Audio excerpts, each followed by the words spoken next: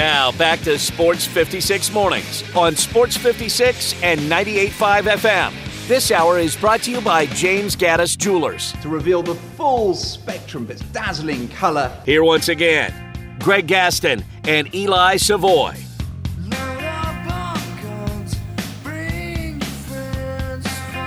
Welcome back, everyone. 8:02 the time, hour number 2 here on Sports 56 Mornings. Greg Gaston, Eli Savoy, Zach Boyd. We're in the Family Leisure Studios. Family Leisure, their floor model sale continues. 2120 Whitten Road, just north of I-40. If you haven't been over there, check them out. Check them out this weekend if you can. Family Leisure. Currently, it is 34 degrees, 53 for the high today. That is it, a cold final day of February. Slight chance of rain this afternoon at about 15%, and then the chances increase for tonight with rain showers early, becoming a steady light rain overnight. We're looking at a low of 42. And then for your Friday, looks like straight-up clouds with about a 25% chance of precipitation, a high of only 55 on Friday. Weekend looks much better. 71 for a high on Saturday, partly sunny, and then Sunday, partly sunny as well, with a high of 75 degrees. Second hour of the program brought to you each and every day by our friends at James Gaddis Jewelers. They are your family's jeweler. 4900 Poplar between Mendenhall and St. Nick, and on the web at gaddisjewelers.com. They are full-service jewelers with 2-bench jewelers ready to serve you. All their diamonds are independently graded and certified. They know there's a lot of competition out there, and there certainly is, so they make sure they have a price point to suit everyone's budget. James is a Christian Brothers High School graduate. He's a Memphian through and through, so if you're looking for that special engagement ring, wedding ring, personally designed wedding sets, head on over, talk to James and the gang at James Gaddis Jewelers, but also for watches of all types, custom-made jewelry, gemstones, bracelets, necklaces, earrings, pendants, plus that one-of-a-kind estate and vintage jewelry. They'll buy your gold, silver, and diamonds at James Gaddis Jewelers, give you a great price. He's a certified appraiser, so if you need something appraised, just head on over there. And, of course, you purchase jewelry from James Gaddis Jewelers. They're taking care of that jewelry throughout the life of that jewelry. So 20 years from now, you need a cleaning, bring it on over to James Gaddis Jewelers. You bought it there. They're going to take care of it for you. That's the kind of people they are, that one-on-one that you don't get at the big box stores. You get it at James Gaddis Jewelers, part of the Memphis fabric for decades. 4900 Poplar between Mendenhall and St. Nick, and on the web at gaddisjewelers.com. All right, so, I wanted to bring this up. You're a fan of Curb, right? You watch Curb Your Enthusiasm, don't you? I do. Bad news yesterday, sad news. Richard Lewis died. It's unfortunate. You really get hit hard by these deaths, don't you? I don't know Richard Lewis at all. Like, what am I supposed to cry? Because No, but I mean, how old? No, you're supposed to at least say, man, it's sad. Richard Lewis was older, yes, but he was funny as hell, man. Back in his heyday, he was a great stand-up. And he played with that dry sense of humor, that character on Curb Your Enthusiasm through all those years. In fact, even this year, obviously they taped, a year ago probably for this year's final episodes and final season of Curb Your Enthusiasm. But, yeah, I was saddened by that. Look. I can't go on. I can't finish the show. Oh, be quiet. Anytime, somebody, well, come on, man, I'm 62. I'll be 63 this year. You start to get up there in age. You start to see guys around you, maybe not your contemporaries. He was 76 maybe, something like that. But certainly, you see that, and it just jolts you every time. So, but it really jolts you when people are young and pass away. But he died of a heart attack at his house in California, Richard Lewis. All right, I want to talk some NFL. And we have the combine going on. We know that Caleb Williams is not throwing. I don't believe Jaden Daniels is throwing. And I don't think Drake May is throwing. So you have guys like J.J. McCarthy who are trying to help their stock. I know what Jim Harbaugh has said about J.J. McCarthy. Of course he's going to say it. It was his quarterback. And they want a natty. But that was a run-oriented team. Doesn't mean he can't throw the ball. But their DNA was running the football and playing defense. So I don't know a lot about McCarthy because you don't get to see him, or you didn't get to see him a lot. I know that Michael Penix is somebody I like a lot, although he had a bad championship game. Michigan stymied him. He's had injuries he's had to overcome. But he's an interesting guy. Bo Nix, who went from Auburn out to Oregon and put up some huge numbers. I believe he's thrown at the combine. I could be mistaken. All these guys will throw at their pro days, their respective pro days. But I think now, even though Chicago's general manager kind of danced around the question a couple of days ago, I think it's pretty much written in stone now that they're going to be looking for a trade with Justin Fields, and they are absolutely drafting Caleb Williams. Do you disagree with that? I think that's the most likely scenario. I think it's signed, sealed, delivered. But again, general managers always concern themselves with saying something appropriate publicly about not wanting to ruffle the feathers of anyone, and certainly do the best thing they can do for the player they're going to trade. You know what? You do the best thing you can do for you, for your team. You don't worry about the feelings of that player. You say thank you for your service, and you move on. I started to really like Justin Fields more as that season progressed last year. I thought he had a strong finish, but 3 years, his numbers are putrid. I mean, he's at the bottom of just about every category with the exception of rushing touchdowns. And when you can get a guy like Caleb Williams, you go for it. Now, on the same token, when I listen to, again, the so-called experts, I'm using the air quotes here if you can't see me, that Drake May, according to guys like Tim Hasselbeck and some others, feel that he is a generational, here we go again, the term generational quarterback. Best quarterback prospect he's seen in 10 years. He likens him to Josh Allen. Drake May, if you look at mocks, some have him slipping into number 2, but a lot of them have him 3 behind Jaden Daniels. So I don't know which way that's going to go. I don't know if the top 3 are looking for quarterbacks. I'm looking right now at NFL.com and Daniel Jeremiah, NFL Network, and his mock, Caleb Williams, Drake May, and then you go down to all the way to 6th for Jaden Daniels to the New York Football Giants, which brings up the question, what are they doing with Daniel Jones, who in 3 years has gotten hurt every year and some serious injuries? Do the Giants go quarterback? They certainly could. They're paying Daniel Jones. I don't know what all the ramifications would be and what they could do with Daniel Jones as far as that is concerned. But there certainly is a decision to be made whether you believe Daniel Jones is is the guy or not. One, can he stay healthy? 2, even if he is healthy, is he good enough? So if you really love one of these quarterbacks, certainly wouldn't be a crazy thing to do. I'm not nearly as high on Drake May, but I mean I don't make a living as an assessor of quarterback talent in the NFL. So I don't look for, and I didn't watch every North Carolina game by any means. I think Drake May under pressure makes some really bad throws at times and panics. But again, he could end up being a great quarterback at the NFL level. I would take him. I certainly would take both Williams and Daniels over him. I'm with you. I think he's certainly capable of being a really good NFL quarterback.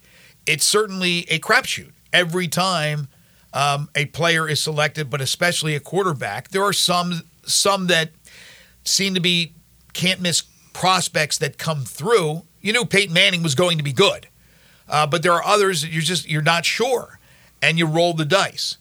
And Drake May is a guy that I'm with you 100% the way you just gave us your thoughts on what he did at North Carolina. He was inconsistent.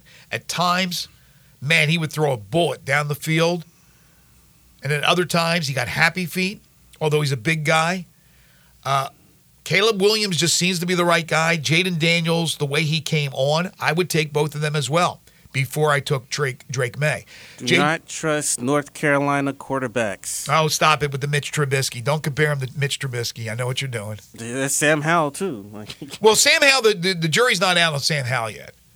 The jury's not out. You got to give Sam Howell a little bit more. I mean, at times this year, this past season, playing for the Commanders, a horrible football team, he looked good. Other times he looked horrible. He was in a terrible situation. Like he was. I mean, the dude got darn near killed basically every time he went back to pass. So he was in a bad situation. Now, do I think he's going to end up being a good NFL quarterback? No. I mean, I think he can have a long career as a backup, whatever. I don't think that he's a starter necessarily, but he was in a horrendous situation with Washington. Do you have more faith in Sam Howell or Kenny Pickett? Kenny Pickett. Do you really? Yes. I don't have any faith in either, but I have more faith in Sam Howell than Kenny Pickett. But in this mock, again, I'm looking at one mock. There's a billion mocks. J.J. McCarthy, 8th to Atlanta. Raheem Morris the other day, the new Falcons coach, replacing Arthur Smith. I love any coach or player out there who shoots from the hip. I am never going to criticize. Look, Pitino got clobbered for what he said. I don't mind whatsoever. I don't mind, and that's why I love with Penny. Penny shoots from the hip most of the time, right? It's not coach speak. He speaks his mind. He's honest. You ask him a question, he'll tell you. He's not holding back. Raheem Morris, and he's right. He talked about the Falcons quarterback situation. They're desperate.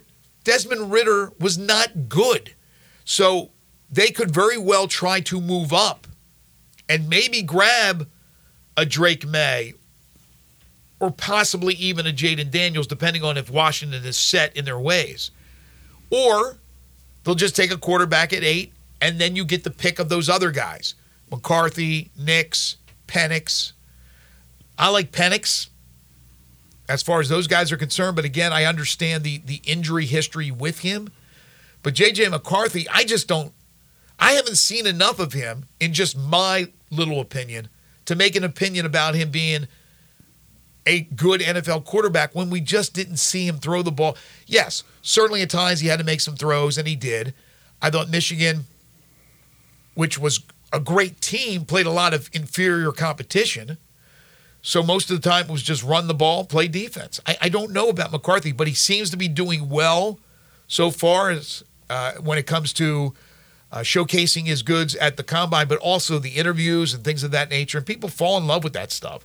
So I just don't know. This mock, again, has 4 quarterbacks in the first round. And that's probably going to be that number, right? 4.5 will probably be the Vegas number as far as quarterbacks chosen in the first round of the NFL draft. But not only do you have what's going on with the combine and the draft, you have free agents out there. What's going on with Kirk Cousins? Will he return to Minnesota? Mentioned already the situation with the Giants. Will they take a quarterback to replace Daniel Jones? We know that Arizona has come out and blasted it from the top of the mountain that Kyler Murray is their guy, so they're not making a move. But there's going to be a lot of interesting movement with quarterbacks this year, and the possibility of trades when you're talking about a guy like Justin Fields, who I think Atlanta will go after, although you've heard the rumors about some other teams. And then the rumors are out there with Pittsburgh. We just talked about Kenny Pickett. Mason Rudolph is a solid backup. That's all he is. And the Trubisky experiment, that's over now as they let him go. But Russell Wilson is the rumor there, being dealt from Denver to Pittsburgh. I could see that happening.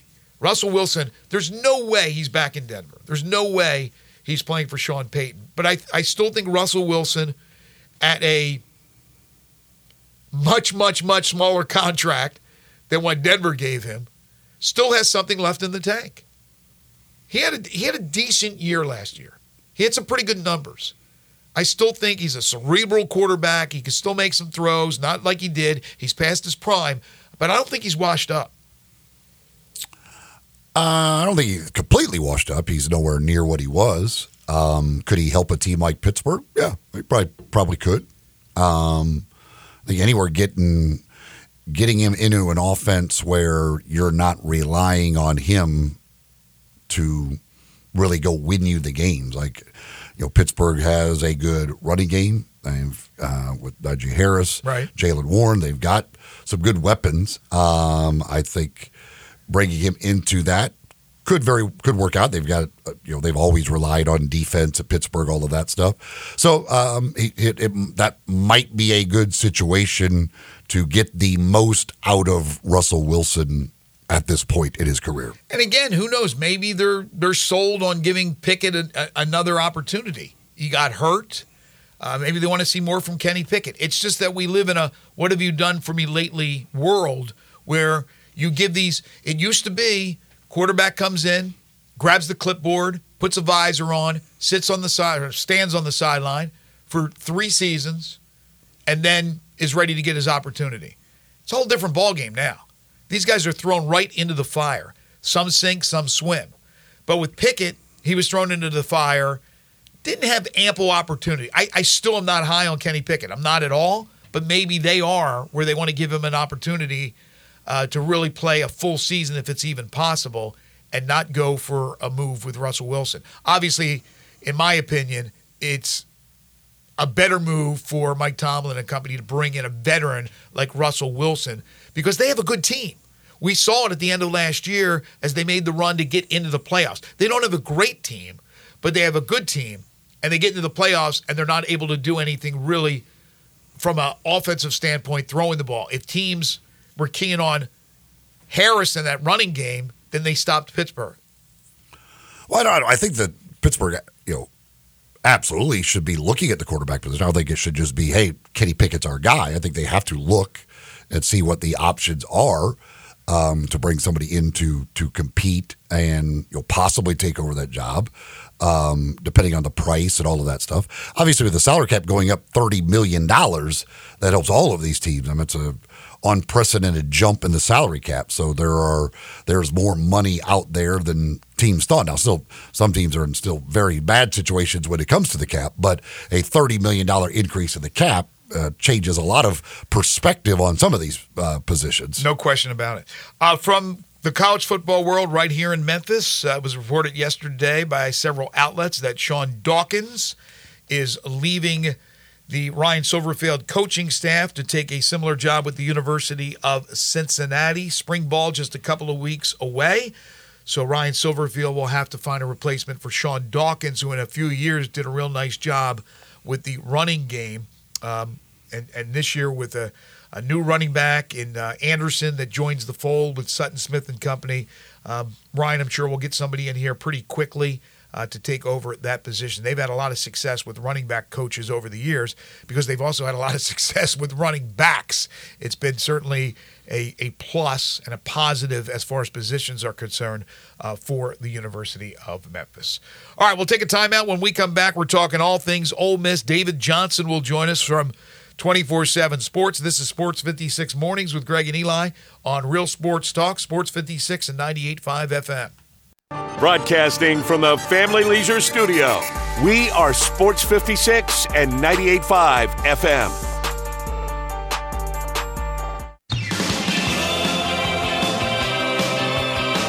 Now, back to Sports 56 Mornings. Isn't it a lovely morning? On Sports 56 and 98.5 FM. This hour brought to you by James Gaddis Jewelers. Here once again, Greg Gaston and Eli Savoy.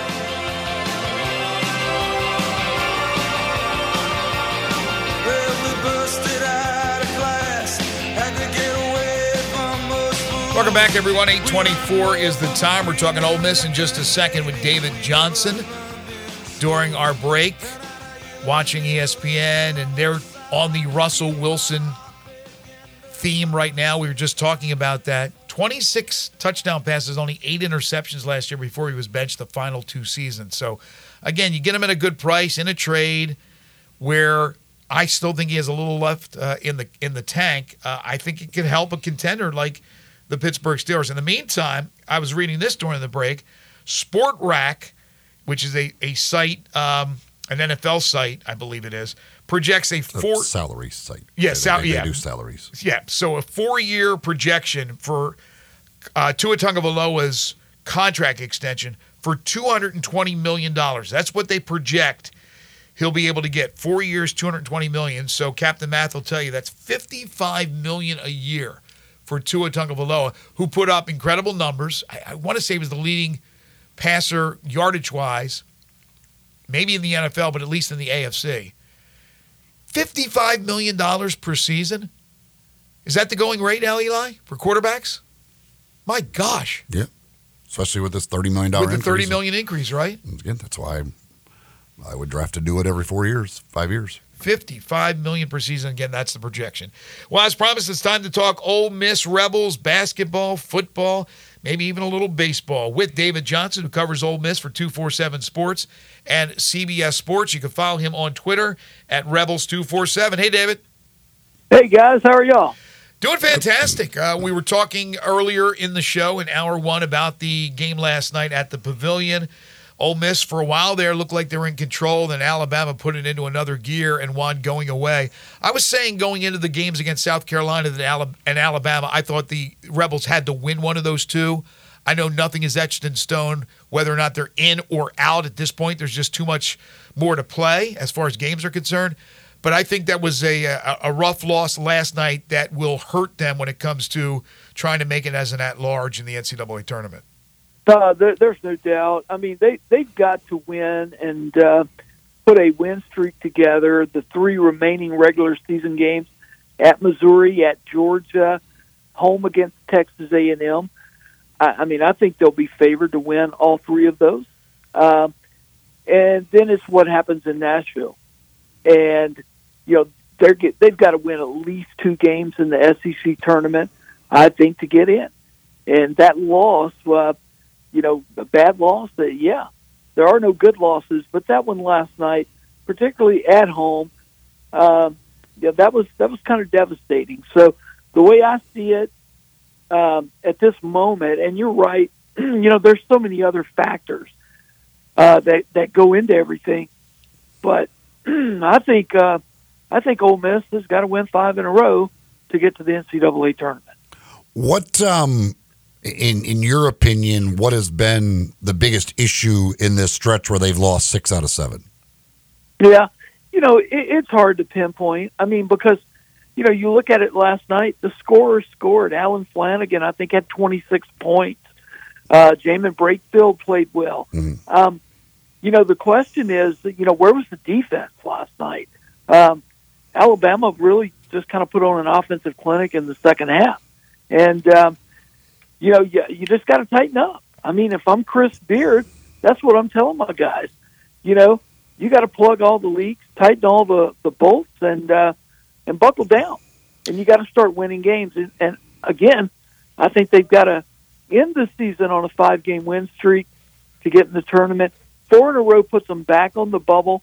Unfortunately, Missouri, Georgia, Texas A&M, none of those are going to do much in terms of your net ranking. Mm-hmm. And, they're going to have to do it in Nashville. And if you like drama, you've got it. If you're an Ole Miss fan, the rest of the way.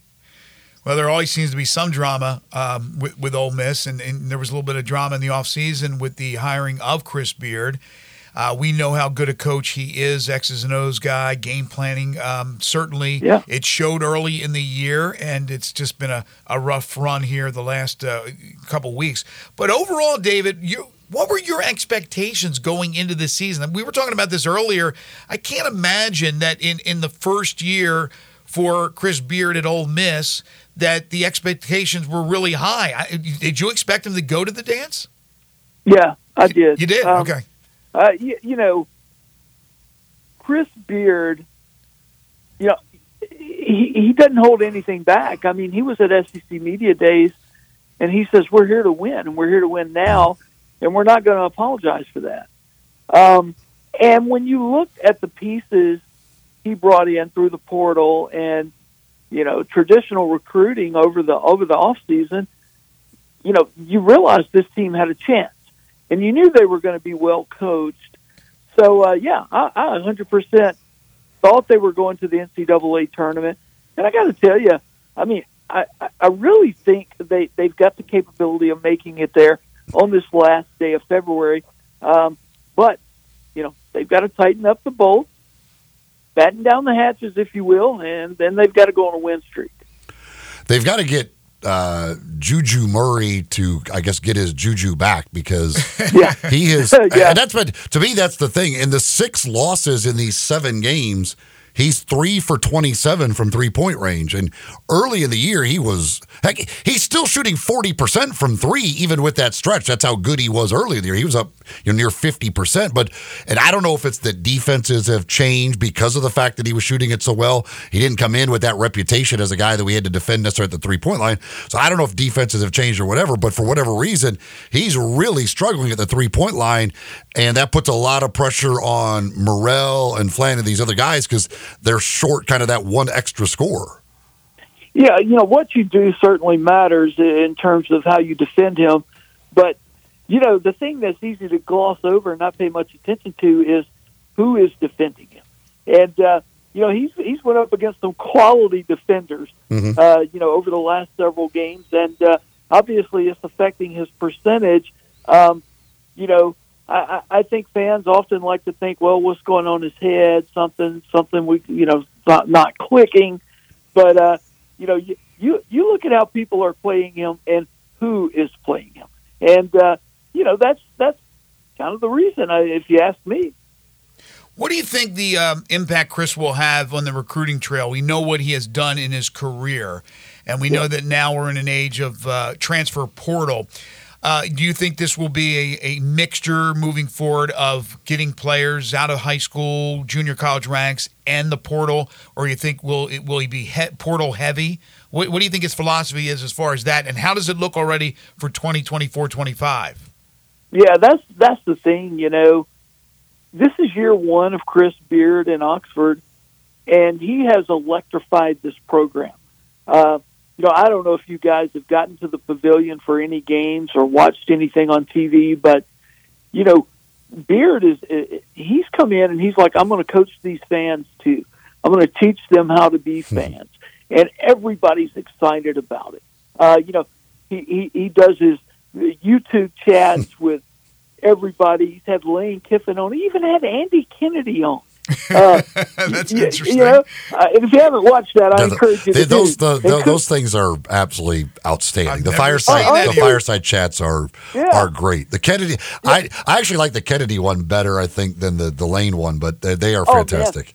And kudos to Chris Beard for asking him, but kudos to Andy Kennedy for doing it. You're right.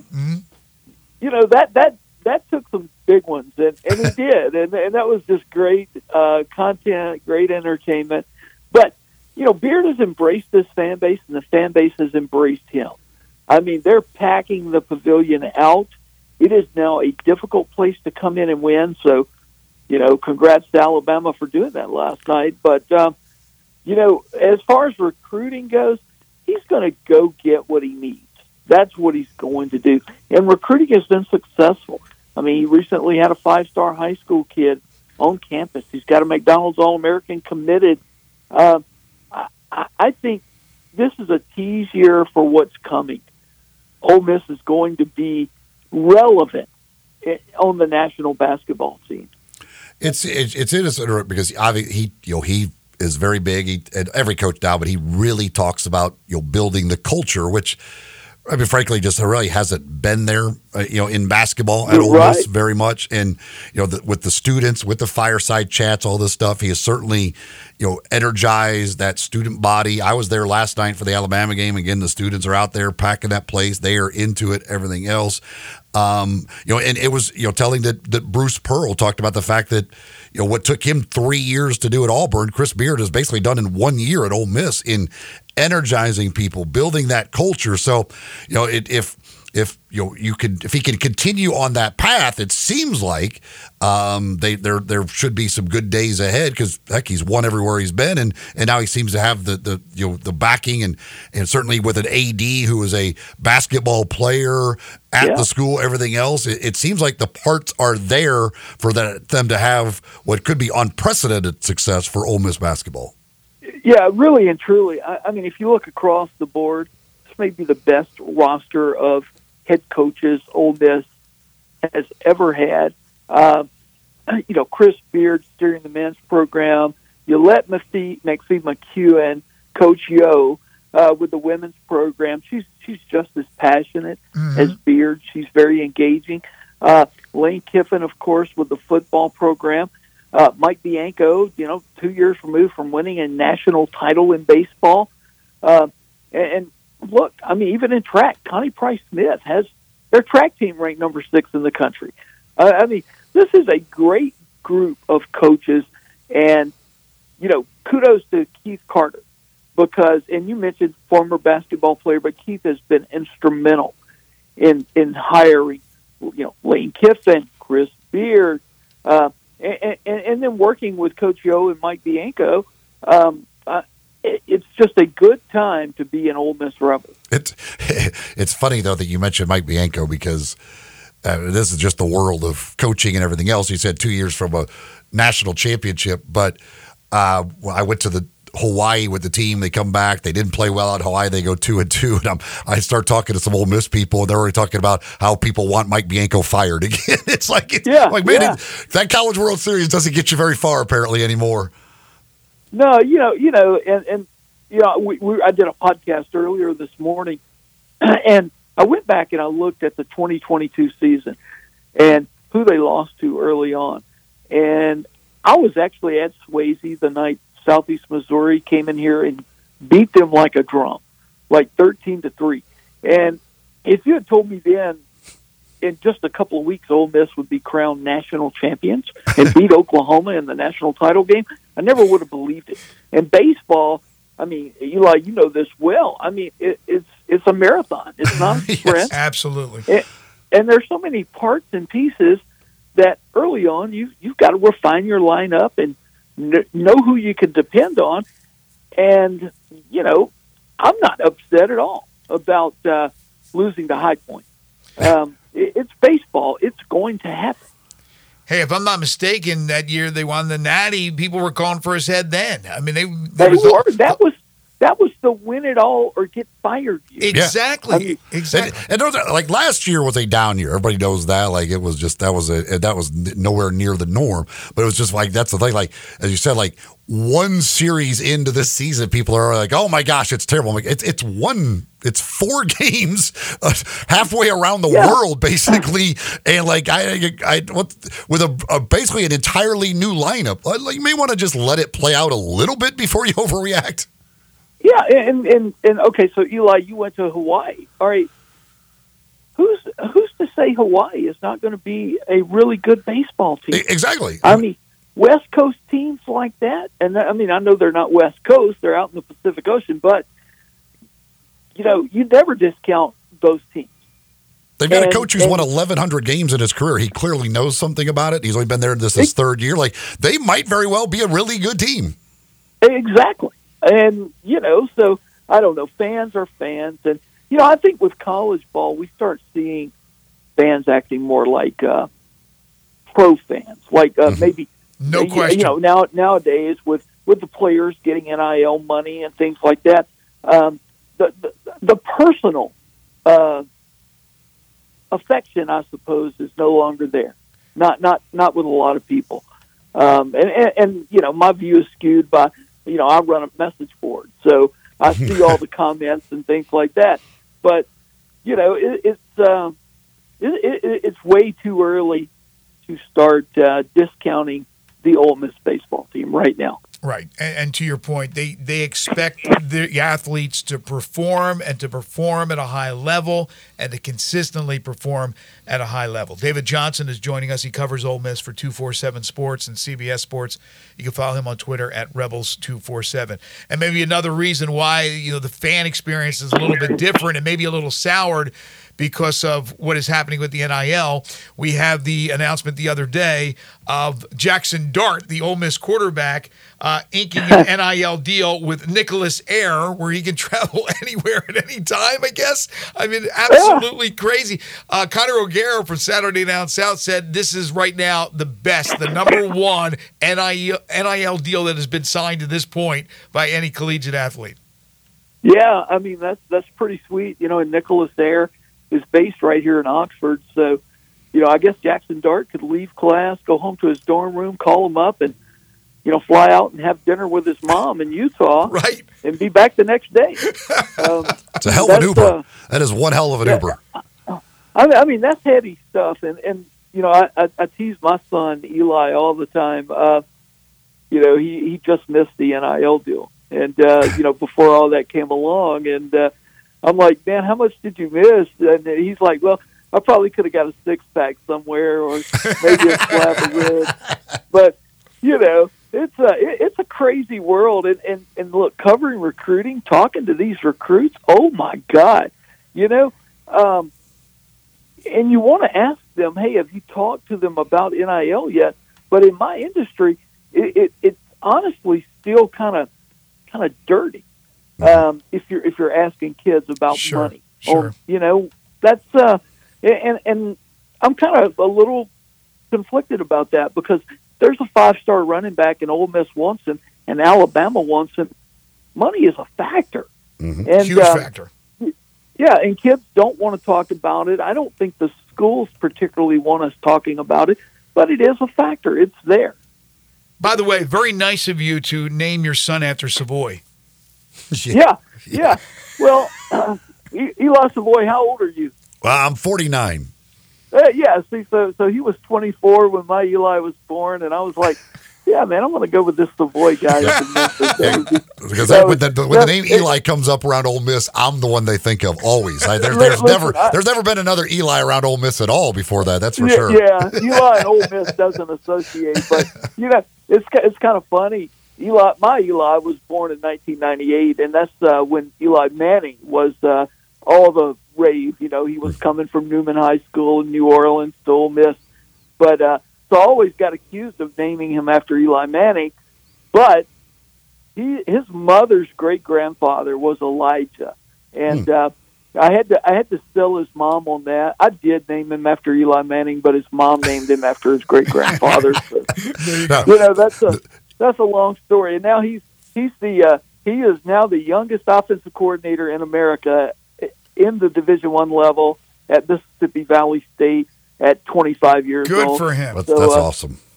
Yeah, it's a job. And it's a start. It's a start. Right? Eli Manning. Now, Eli Manning, there's a guy who might have made a little bit in NIL if it had been around at the time. Oh, my gosh. Are you kidding me? I mean, all these guys that came through, Deuce McAllister, Terrence Metcalf, Michael Warren.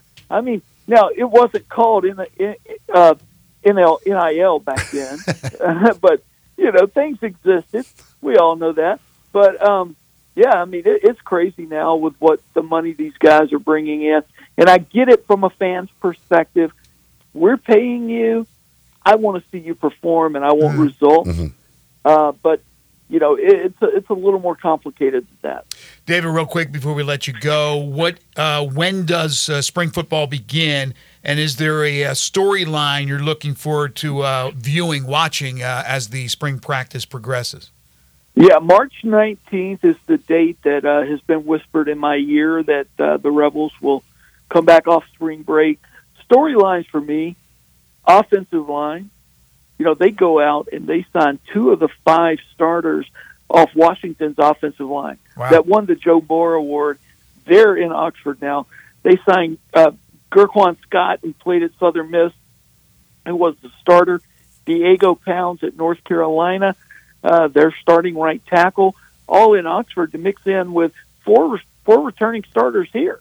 So I want to see what the O-line does, and then the defense as a whole, particularly the defensive line and the linebackers. I think they're going to be much improved. All right, Dave. We'll hopefully be able to check back with you as the spring session progresses. He covers Ole Miss for 247 Sports and CBS Sports and does a great job. He's David Johnson. Follow him on Twitter at Rebels247. Thank you as always, David.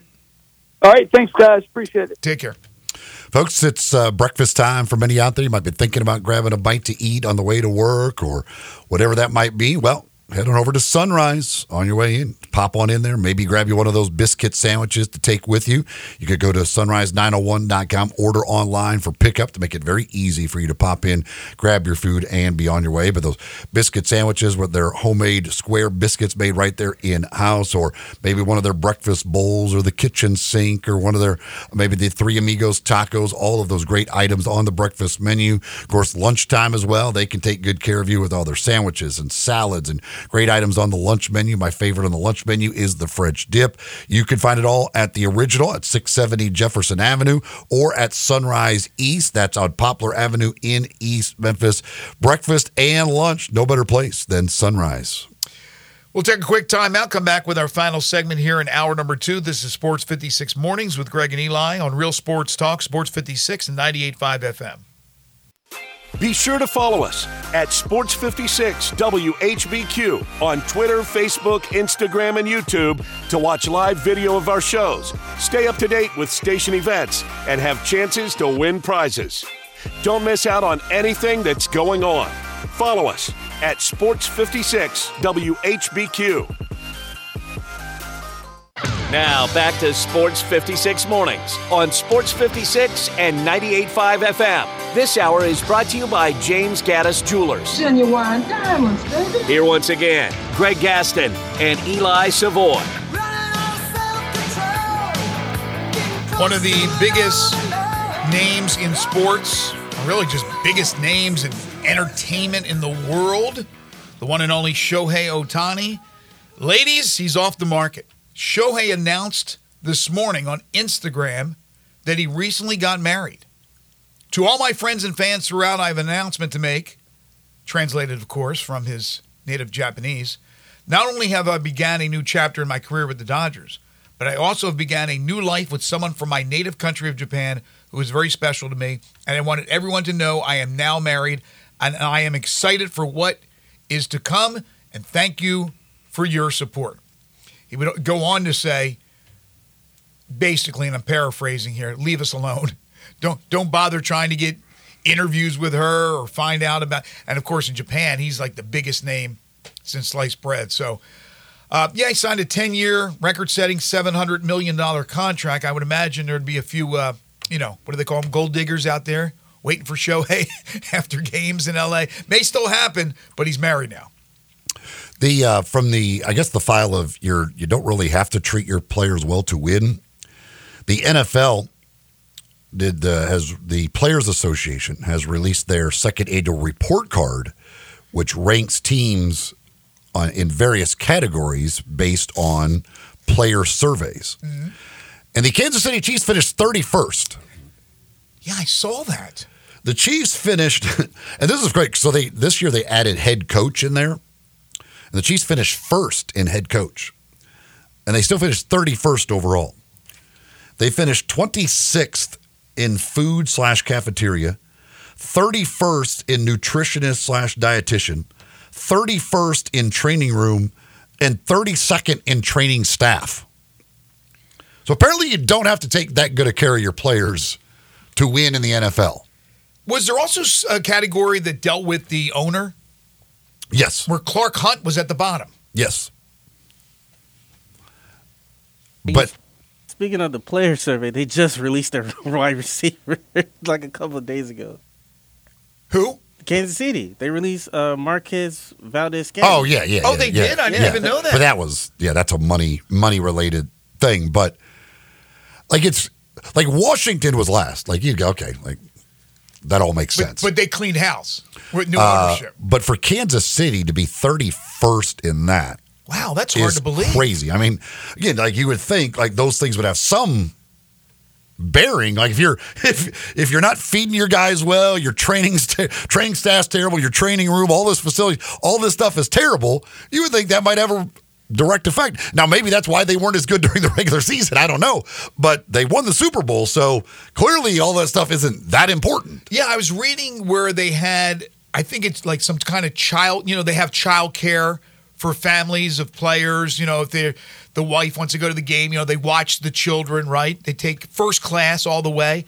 Supposedly, it's not even on site. Like, they have to go somewhere else for the workers, whoever they are, to watch these kids, and that it is very expensive. Instead of it being free for the players, it's expensive. They have to pay for it. So, just little things like that all add up. And they talk about like one of the reasons for doing this is to let teams know like what players think and changes you can make.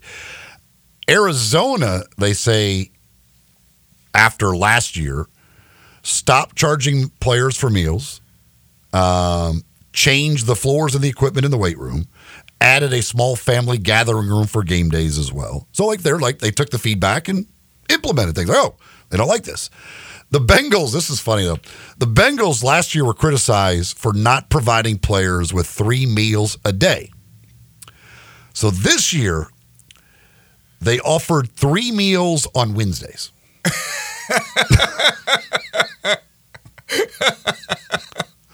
So drastic changes by the Bengals in response to last year's player survey. Lunch on Wednesday. They're like, you know what? We've heard you. We respect your opinion. Wednesdays it is. Sloppy Joe Wednesday. Wednesdays, you got us. Maybe this year they'll go for Thursdays. I don't know.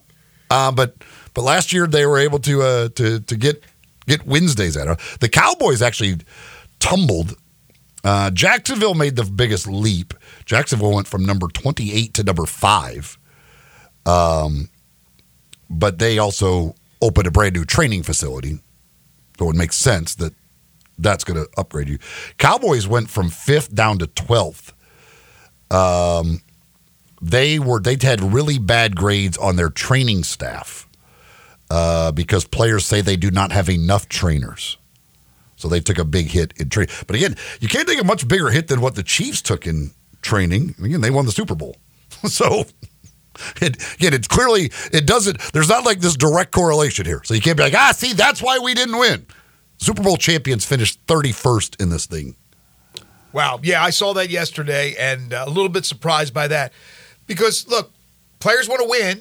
They want to be paid, right, for their services. They want to win, but they also want to go through their tenure with a team being treated like kings, like they should be, right, especially in an organization and where they have given them so much positivity and success. You would think the Hunts and the rest of the people that run the Chiefs would be willing to bend over backwards for these players. And this blew my mind. There are still teams. I had no idea. There are still teams that require younger players to room together. Yes. The night before games. Yes, there are. That is mind-boggling to me. In a multi-billion-dollar industry where these teams are worth $5, $6, $7 billion, and you're asking guys to room together? This is a little bit off this story here, but you'll see where I'm going with this. Have you been watching the Dynasty about the New England Patriots? I think it's on Apple TV. I think there are 4 episodes in. It's really, really good. Really good. But I think it was Lawyer Malloy who talked about one year at the Super Bowl hotel. And he complained because the room, now he wasn't rooming with anybody, but the rooms were too small. So he went up to Belichick to complain. Like, Belichick's got a million things on his mind. And he complained about his room being too small. And so Belichick said, here, take my room. So he gave him his room. I guess he had the suite, the big president's suite, and Malloy had that for the whole week for the Super Bowl because he bellyached about it. But my point being is it's all about the players, and here's a coach, the GOAT, bending over backwards and saying, I don't need this right now. Take my room. It's not that important where you're sleeping, for goodness sakes. But if you're sleeping with a roommate, that's a little different story. They say the Tampa Bay Buccaneers allow you to buy out of the roommate requirement for $1,750 a year. Really? Like, we're getting that petty? Like, you need $1,750 from each of these guys just to give them their own room? Like, what are we doing? Pitch and pennies. That's what they're doing. Your organization's probably worth $5 billion. And you're asking guys to pay you $1,750 to get out of having a roommate? Did you mention who's number 1? The Dolphins and Vikings are 1-2. They actually were 1-2 last year. They're 1-2 again this year. They flip-flop, though. Last year, I believe, Vikings were 1 last year, Dolphins 2. This year, Dolphins 1, Vikings 2. And apparently there's a pretty big separation between them and whoever's third. I think Green Bay might be third.